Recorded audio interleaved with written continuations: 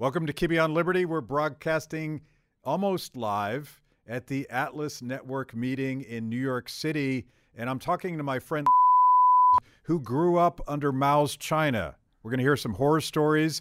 We're going to talk about Hong Kong, and we're going to talk about why kids should step off the ledge when it comes to socialism. Check it out.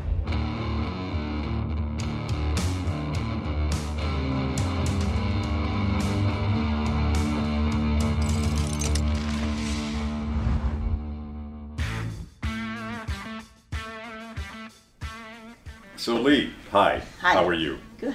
You just got back from Vienna, Austria, and you've been globetrotting all over the place. What were you up to? Well, I guess Prague is where you were last. What was going on in Prague? There was a Hackers Congress, their 6th annual convention to talk about opt-out.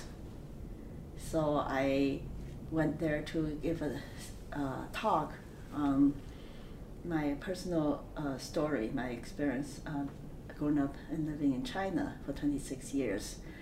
And if we don't opt out, we might lose, we will lose our lives.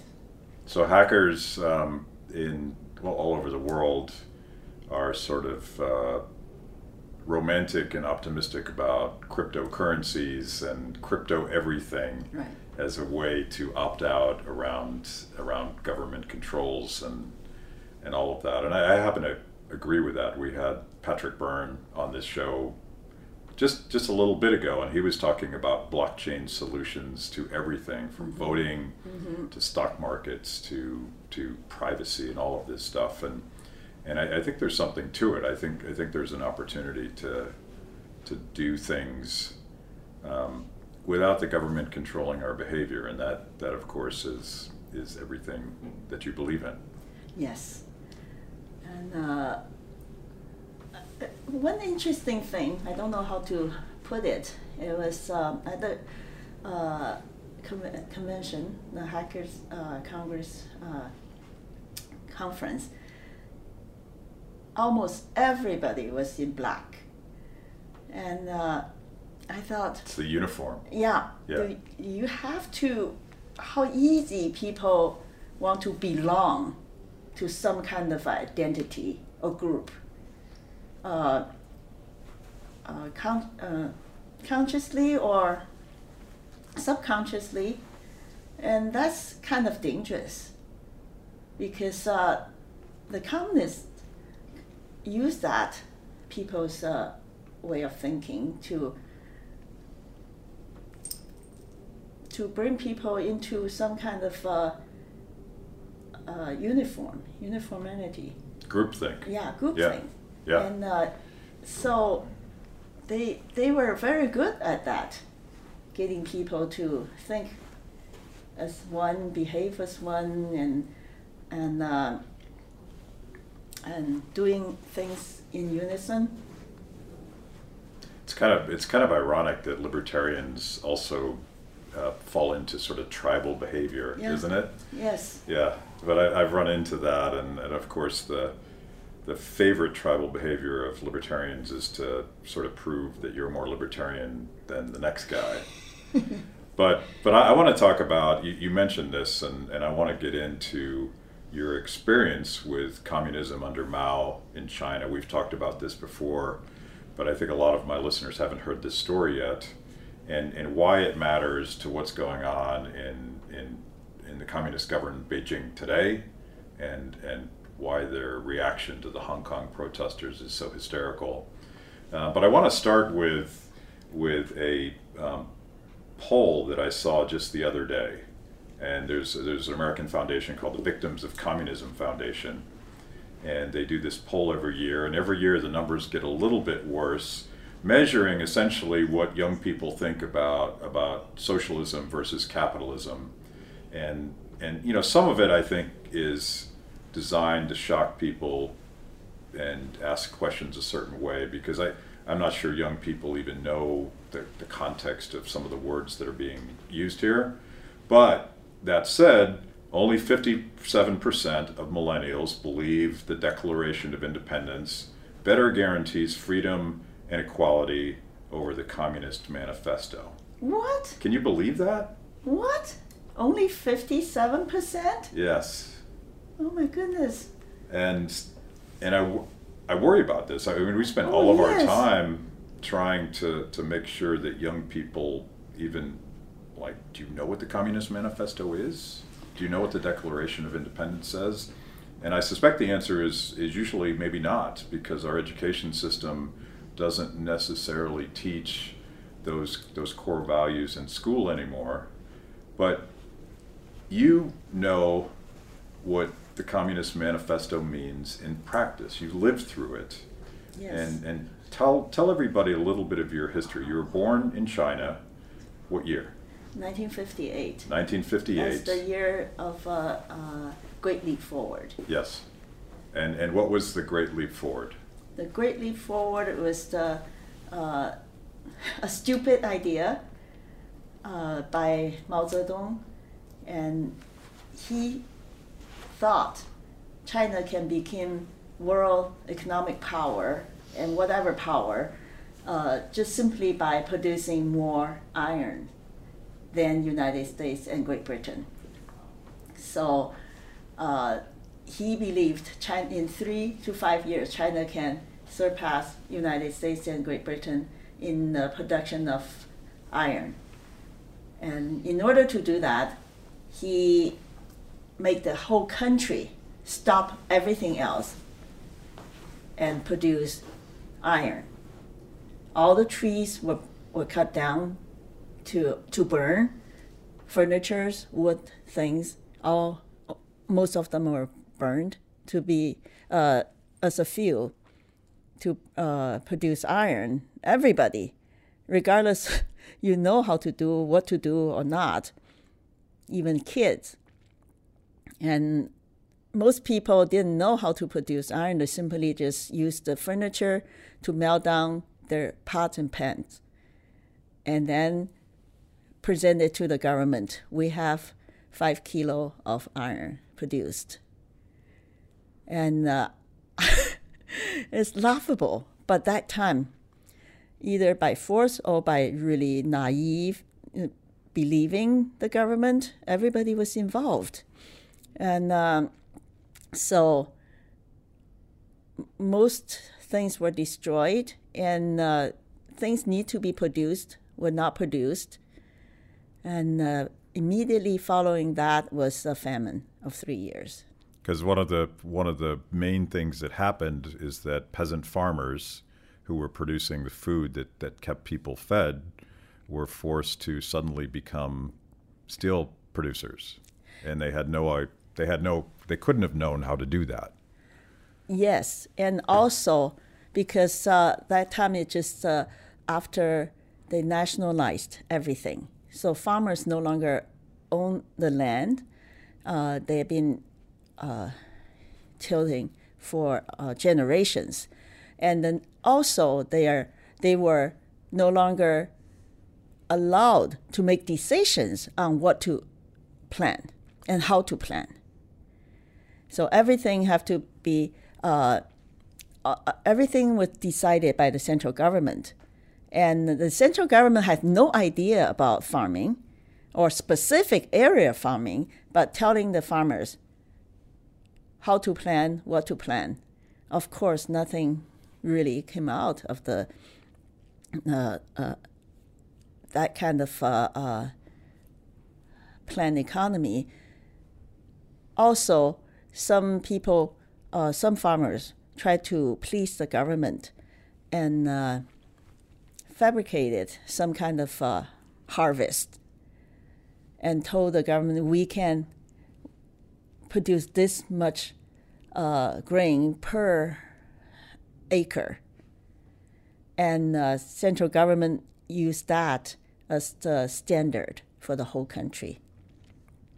But they were made up numbers. They made up, not just made up numbers, they used all the seeds and all the fertilizer in one piece of land, and they sent people go inside to use the fan to ventilation because they're too thick. They couldn't grow, and they used all kind of measure. And then they invite Mao to visit them. They put the little kids on top of the stalks of wheat. See how thick, how strong. Even the kids can lay on this. And Mao was so happy.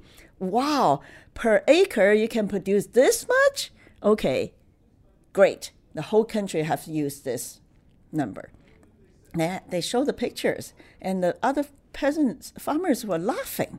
But nobody dared to say anything, because if you laugh, you tell them that's not true, you're dead. So all things add together, the peasants became the poorest people in the country, starving. The peasants, they were starving because all the harvest was taken away. And Mao wasn't starving because he took all the food. Yes, the elites were fine, but mass starvation amongst poor farmers. Stalin supposedly said that, one person dead from starvation is a tragedy. 1 million starved people are a statistic. And Mao has said similarly evil things, but, in total, Mao killed 45 million people, most from starvation in the Great Leap Forward. And I think people have a hard time even conceiving of a number that massive. It's impossible to believe even. Yes, and China at that time is not as numerous as today, 1.4 billion, but yes, a lot of people. Every family you ask has some members of the family dead, either by torture, by starvation, by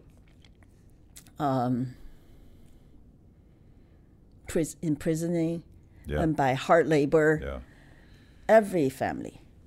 So I want to get back to your personal story, but one of the we're free market libertarians. We both like Austrian economics, and of course Friedrich Hayek's critique of socialist planning was that no single person could know enough to organize a complex economy.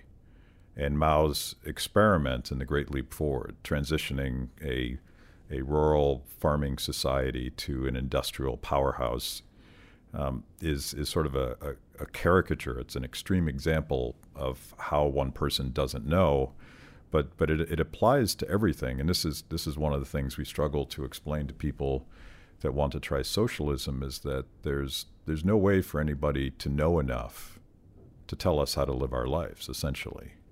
And you would think that would be a more persuasive argument, but I don't know. Well, they didn't put it that way. They put it in a way, said, I know better than you. So if you listen to me and follow my instruction, you will have a worry-free life, and you don't need to work hard. You don't need to think. You will just be happy all the time. And you're so happy, you don't want to just sit there, so you may want to do some work, but it's not going to be hard, and you don't need to worry about how much you produce, because we're going to feed you. You will have unlimited supply of food and everything you need. We will give it to you. So a lot of people thought, wow, that's great. I don't want to work hard. I don't want to budget my income, my food. I love that. And you take care of me. And so a lot of people followed and believed, because they didn't trust themselves of making decisions. And they thought, oh, government is so powerful, so strong, they're so intelligent. They know better than me how to live my life. So they gave up. But after they gave up, they realized it was wrong, but they couldn't get it back anymore. It was too late. Too late. Yeah. Some of those promises resonate with young people today, which is why you tell your story. And let's get into that. Your family was a so-called black family, and explain the difference between black families and red families. Yes. The Chinese government divided people into two categories, red and black. I'm not sure about the red because I was born into a black family. At the beginning, there have 5 blacks. Number 1, property owners. Number 2, rich people. Today, I realize what rich people mean. It means you can feed yourself. Number 3, counter-revolutionaries. Say no to communism or doesn't agree with communism. Number 4 was the funniest, is the bad people. We said, who are the bad people?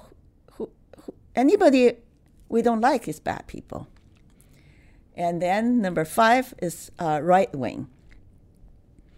Right wing at that time is anybody give suggestions to the Communist Party, say you should do things differently in order to help the country, or criticize them, that those are right wing.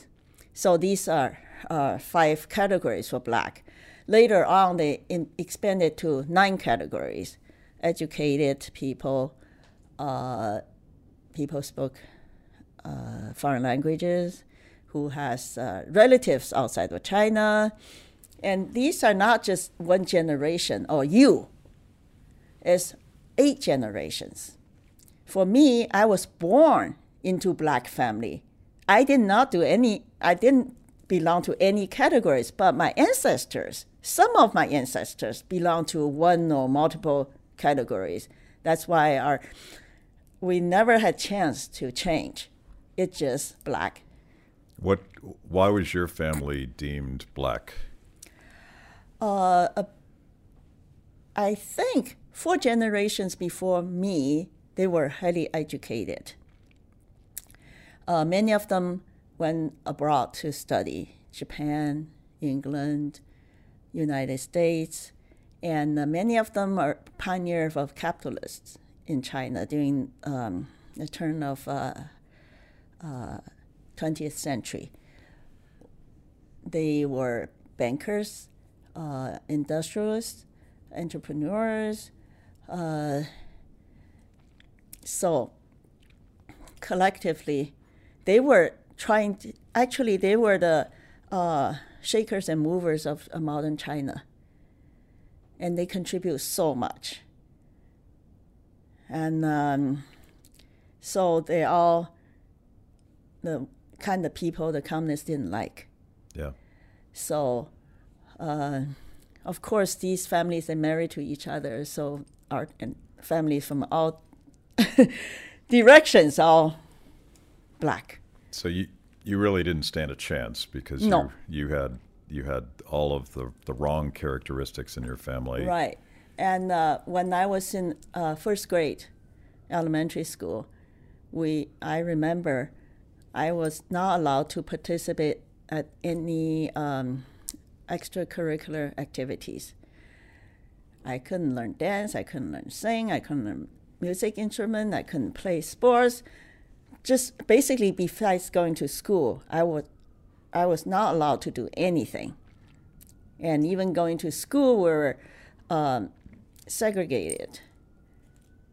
Even the seating and the things we could say, running for student president, nothing. So you were, this makes perhaps light of it, but you were a second-class citizen. Oh, yeah. You were separate and treated differently. We have to sit in the different part of the train. Yeah, yeah. What? Tell me some of these. We've talked about these stories before, but getting back to sort of centralized communist farming, you were. Is enslaved too strong of a word? Because you were put to work as a small girl in some of these ridiculous experiments in agriculture reform. Actually, I used the word exile because I was born in the city. My parents are educated, medical doctor and university professors. But in 1969, the government relocated us to a remote village. I remember it took us a week to get there. Train, boat, truck, and basically kind of like tractor haul us to this village. The language was totally different. We couldn't understand people were speaking. They were Cantonese. We were in the Mandarin-speaking cities before. And then there's no electricity. If you think about from the history perspective, maybe in the United States 500 years ago was like that. No running water, no toilet, there's no place to live. We were just dropped over there as punishment. And they call re-education. So we suddenly end up there. We have to make a living. So we found this Buddhist temple was vandalized, broke down. And we used some crates, boxes, to divide it into rooms. And the floor was just mud. And that's our home. We have a board. And my family are so Westernized. They say we can't just sleep on the board, so we found some hay and put on the board to make it softer. And oil lantern. I was 11 years old. My brother was 9. We learned to find a river to carry water home. We have a big jar, and the water was so muddy. We learned to put lime in the water to make the mud sink to the bottom so the surface water will be clear enough to drink. We go to the mountain to find trees to cut. Actually, it's not our trees, it's nobody's trees. So everybody did that. So we did that, went to the mountains and find first branches, later just trees to cut and bring home to burn as a fuel or to cook and to heat. And it just suddenly, from a civilized society and being dropped into a 500-year difference, uncivilized world. And because Mao believed the education you received are evil. So you have to receive education from the peasants, from the poorest people, from the working people. So many, many people were punished that way. We're not the only family. And a lot of the family was taken apart because they were sent the wife this way, husband that way, the children in another way, another place in the country. So our family said, no matter what, we're going to live together and die together. So we kind of volunteered to say, send us to the poorest place as long as our family can be together. So that's how we did. We were there for 9 years. So suddenly there's no schools. We have to work. School is just work. Little kids have to work. And my poor mother, English professor, there's no schools. And she has nothing to do. And my father is a medical doctor, a surgeon, and he needed help to do surgery because a doctor everybody needs. So my mom, just without any training, became a partner with my dad doing surgery and treat patients just like that. And we were watched by the peasants because they got a job to watch us, monitor us, to see if we say anything bad, we behave any way bad. And of course, we don't dare to eat things. We don't dare to cook things differently because my family, when I was growing up in the cities, we make same potato, we make potato salad instead of just boiled potato dipped in salt. So we don't dare to eat it that way anymore because it's different. That's not communism. That's bourgeoisie. And we don't dare to say anything or complain. We have to pretend to be very, very happy there. Yeah. Mao's Great Leap Forward happened, was it 1958, 1959? 57, 58, 59. Yeah. And that was a colossal failure. Oh, yes. And it failed to industrialize the country, and so many people starved. And Mao was getting pushback within the Communist Party. So, and correct me on my history, he immediately launched the Cultural Revolution. Was your re-education part of the Cultural Revolution? Yes, actually, 1965, right after the famine. Yeah. And they just like what Lenin did, temporarily, they told the farmers, now you can just use that piece of land as yourselves, and you don't have the ownership, but you can have the ownership mentality to treat the land and plant. So immediately that year, 1965, everything became very good. There's almost enough food. Production picked up again. Yes. And farmers that knew how to farm were allowed to do that, yes, at least temporarily. And they get to keep their importantly, yeah, they get to keep the food they produce. That's the most important. So they have motivation. Yeah. And the city allowed fashion. That time, fashion. They allowed music. Especially Shanghai used to be very westernized, and the people are happy. They have restaurants to go to. They can have dance parties, because my grandparents, they were very active. They have parties, dance, and music, and going out to eat and drink. Everybody was very happy. And right after that, only 1 year, Mao said, no, we didn't succeed with controlling these economic sectors.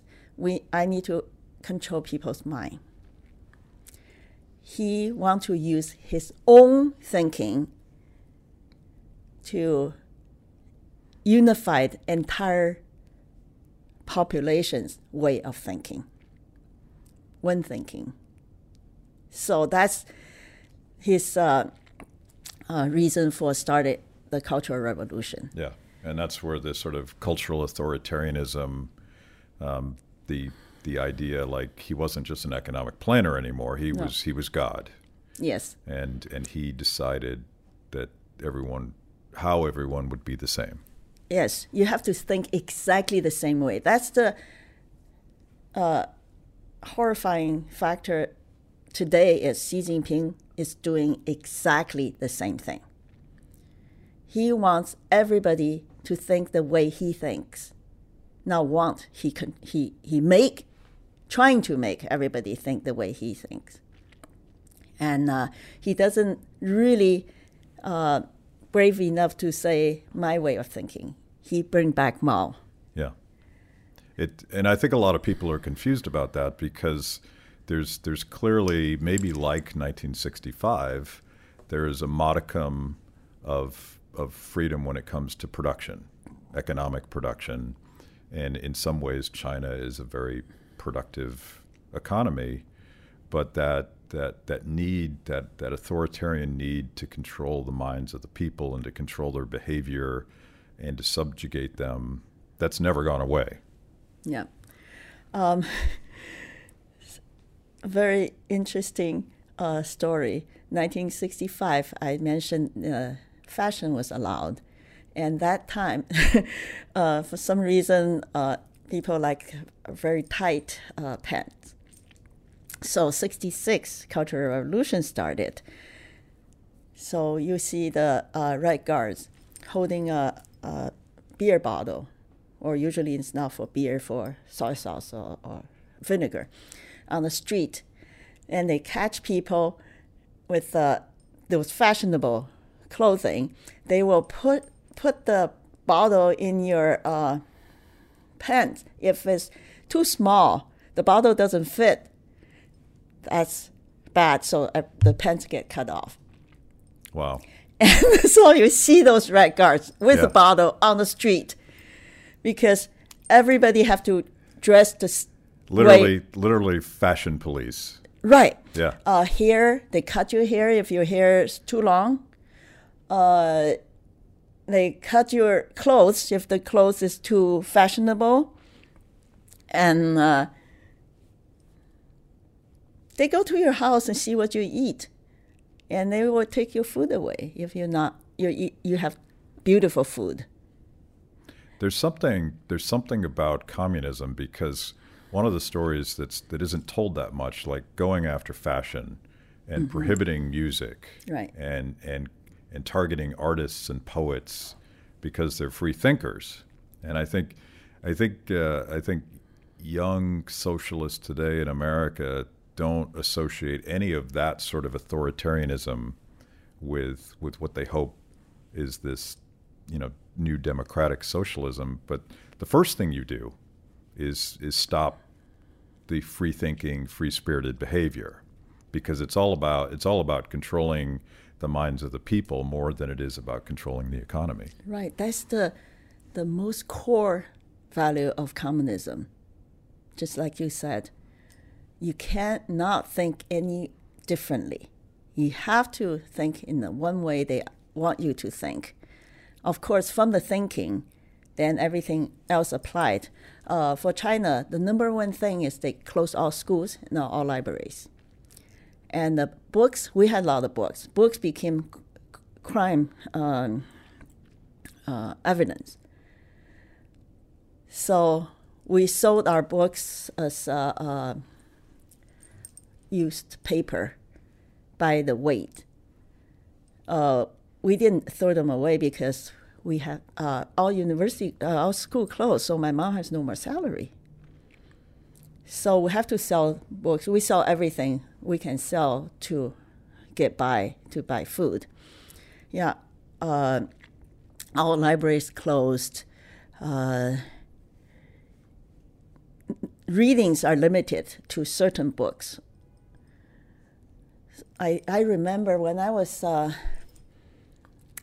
in the age that I was hungry for books for reading, I remember the whole China published 1 or 2 books a year.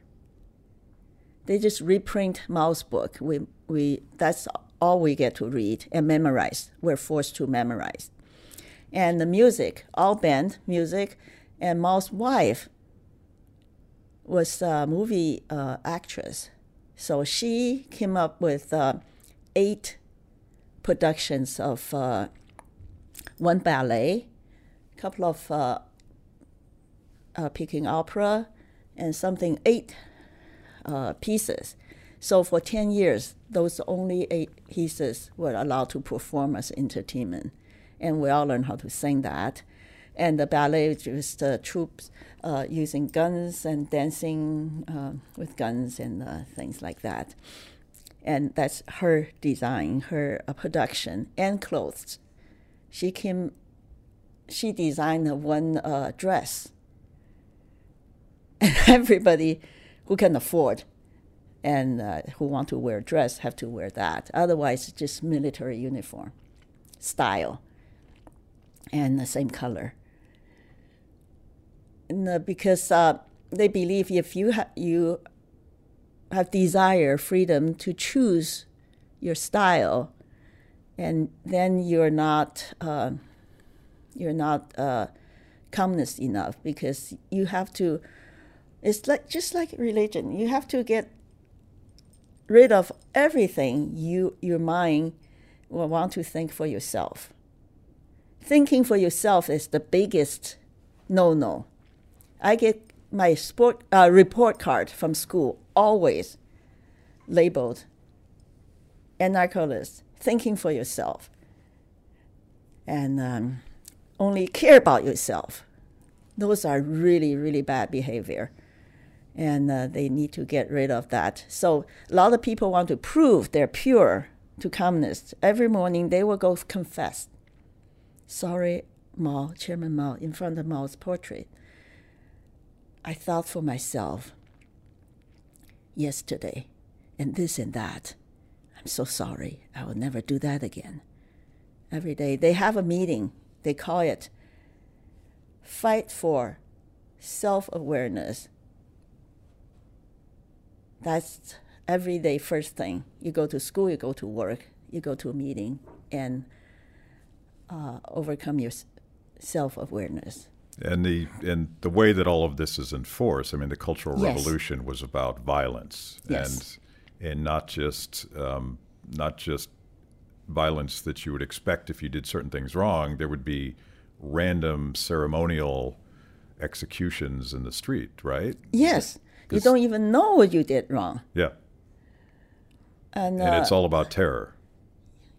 exactly. And one person, he has some kind of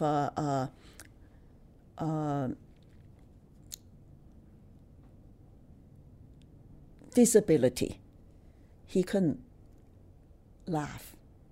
He couldn't smile, laugh, and become a crime. So they forced him smile in front of Mao's portrait. He couldn't do it because he's a disability on his facial muscle. So he was tortured, and they label him, you hate Mao, you hate communists. That's why you never smile in front of Mao's portrait. So they tie him up on a chair, tickle his bottom of his feet with a feather, and tickle him there and there. He just couldn't. He just go like this, the most he could do. Yeah. So he was tortured and in prison and lost his job, everything. After the Cultural Revolution, one day he was home and watching TV.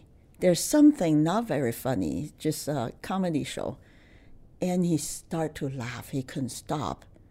He was on the floor and rolling, and his wife was crying. So why did you laugh him so late? We suffer for 10 years. Now you can laugh. It's so sad. Yeah. Let's talk about that sort of need to control, and you already mentioned President Xi and the current communist government in Beijing, and their hyperbolic, insane reaction to protesters in Hong Kong. Because I think you just gave us the historical context for what's going on. Because the idea that free-minded people in Hong Kong would show up in the streets to protest overreach by the mainland Chinese government in what is supposed to be an autonomous city, Hong Kong. What's going on there? That's the nature of communism. They promised Hong Kong one country, two system, which means like Hong Kong people decide for their own lives and their economy and everything. But the nature of communism is never let other people have their freedom of choice, of control of their own lives. That's not the characteristic of communism. So they said that, but they will not do it. They cannot do that. So they want the control. They told Hong Kong people, you can freely elect your governor, but I give you the candidates. I give you 5 or 10 candidates. You can only elect from these candidates. That's not freedom of choice. And Hong Kong people, economy. They penetrate into all the sectors with the Chinese government, state-owned bank and money. And they make a lot of regulations according to their value. And they control the land, they control the housing. It's just every aspect. But the Hong Kong people had the tradition of free economic freedom and political freedom, and the people their education system was not the communist, so they were educated with a free mind. You think about it, most people in Hong Kong would check almost every box in the blacklist. Yes, almost everybody. They're guilty of all of those sins. They're educated, exactly. They're free, they're prosperous, and that is a direct threat. Exactly. To control in Beijing. And first, the communists thought if we still maintain the life standard for the Hong Kong people, they just love money, they love good food. If we don't touch that area, Hong Kong people will be fine. No, people, it's not just for their stomach. They live for more than that. And so they underestimated people with the ability to think and educated under that. So the Hong Kong people saw what's going on. They said, no, we don't want to be part of China in that sense. In nationality, I can say I'm Chinese, but I don't want to say communist government is China. That's Hong Kong people's perception. I'm Chinese, but communist government is not China. So, but then they realize they cannot separate that. Yeah. They will be governed by the communists. They thought they wouldn't. They didn't have to. And well, they were promised. Yeah, they promised. Yeah. They trust. I never trust communists. Give you one example. My grandfather passed away, and he said, "Don't bury me. Just wait. The grandma passed away. Put our ashes together and scattered into the sea." And then, but my grandmother lived very long life, so my grandfather's ash was at home for too long. My cousin is superstitious, thought that caused my child get sick, this and that. So she want to buy a cemetery plot, to bury my grandfather's ash. And she asked me, because I'm the firstborn grandchild. I said, no. She said, why? I said, I don't trust the communist government, because you thought your ancestors buried here. Tomorrow, if they want something else to use that piece of land, or for some reason, they would dig out your ash or your bones and throw it away, because that's what happened to us. During the Cultural Revolution, a lot of bones got dug out. Even the dead people, they march on the street, not just living enemies or black people. They march on the street with the dead people's bones. And my grandmother, one of my grandmother passed away, and we knew, because we're so black, we knew the Red Guard is going to dig out her body, her coffin. She was not cremated. So we rushed it before the Red Guard found her grave, because she was buried to the very edge of the cemetery. And they went to search, they couldn't find. So we went there, we got it out, we bribed the cremation place to burn her. And they said, we have life, freshly dead people, we don't even have enough capacity to burn. We call, you're dead. So, but my aunt had some connections and some money and paid them. So we burned my grandma's corpse And so we preserved ashes somewhere only us know. Communists will do that to even dead people. So how can I trust them? When I heard them say one country, two system, I said, no way. When they say, oh, this cemetery is beautiful, it's promised, always yours, I said, no way. If you buy a home, you think that's your home forever. No, never guaranteed. So I've seen all their behaviors. None of their promise they will keep, unless it's for their own benefit. So people have seen, these protests have been happening for years now as the Chinese government has stripped essentially democratic rights, the right to vote for the people that you want, and the right to speak, the right to gather in the streets. I'm thinking of basic constitutional rights that we have in this country. And the government has gotten more violent, and more people in Hong Kong have shown up on the streets. And one of the things they've done is they've brought American flags to these protests. And the people in Hong Kong essentially are celebrating American values, while mainland China is trying to suppress all of those instincts. But it's hard to do because the people in Hong Kong have been free. Yes. Actually, only one promise Chinese government kept until today is the freedom to demonstrate, to have assembly. So Hong Kong people use that. In China, if a church have a 200 congregation, it's already violating the rule. 50 people is maximum. So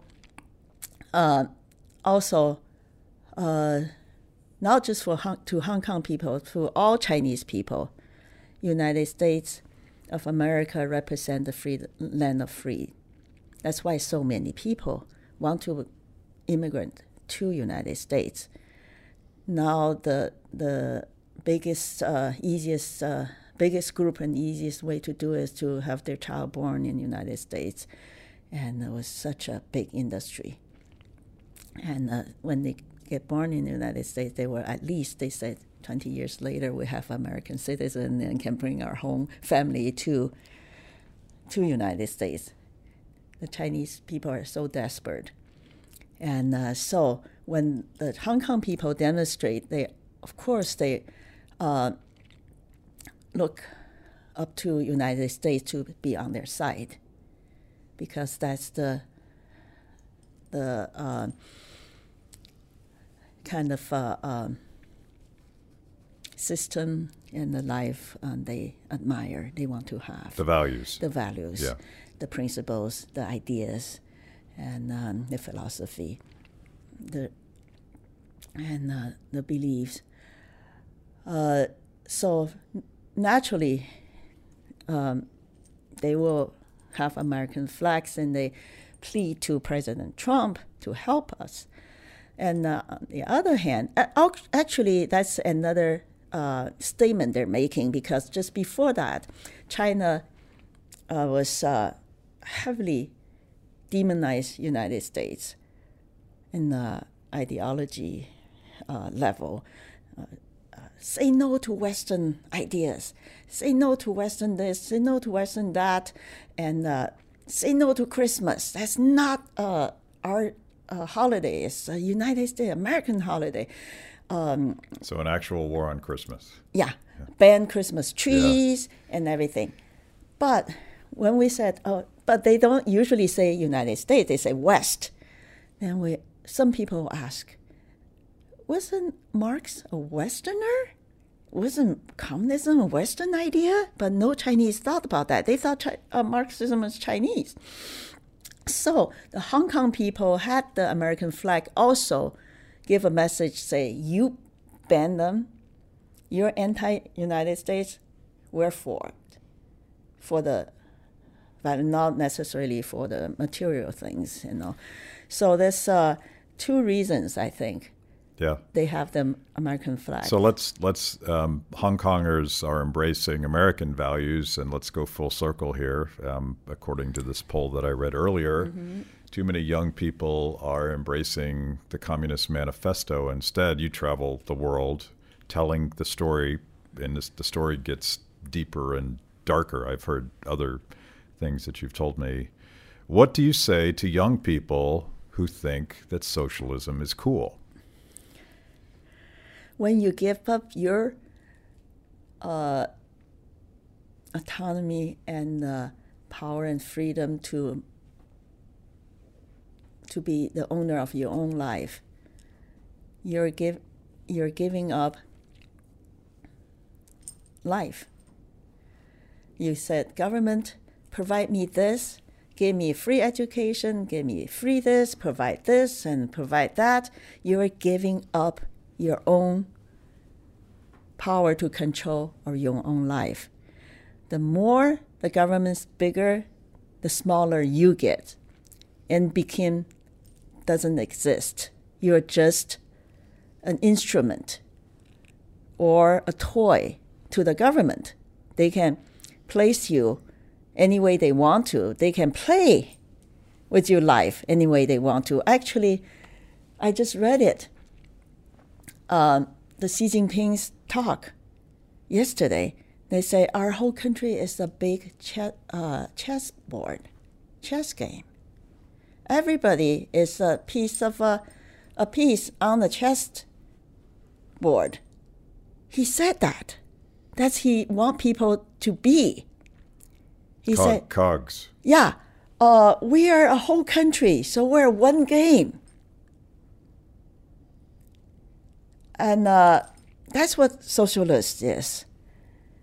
And young people, if you think you want government to give you this and give you that, they're not just going to just give it to you.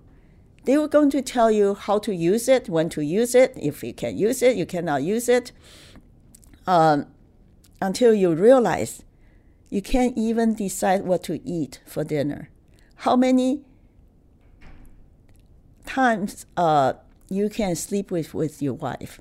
The government decide on that too. It's not a joke. I remember at that time, if the couple they don't live in the same city, government gave them 2 months a year together holiday, 2 times a year, each time 1 month. That's all they can be together. That's how the government take care of you. The young people grown up in the internet age, there's no border. That's only one area. There's no border, almost no regulation. Like, no rules. Yeah, no rules. They're you're so free. used to that. Yeah. One day, just wait until one day government said, no, you cannot have any access on the internet because it's damage your brain. Not good for you. And all the information on the internet is not healthy for you. Totally banned. I don't think anybody still think socialist is cool. Let's hope. But it will happen if they ask government to take care of them. That will come, definitely. China is that way now. Thank you. Thank you for telling that story. And let's hope that we reached a lot of people that are headed in the wrong direction. Yes. Thank you. Thanks for listening to Kibbe on Liberty. Be sure to subscribe and rate the podcast. Your ratings will help us reach even more people with our mostly honest conversations with mostly interesting people.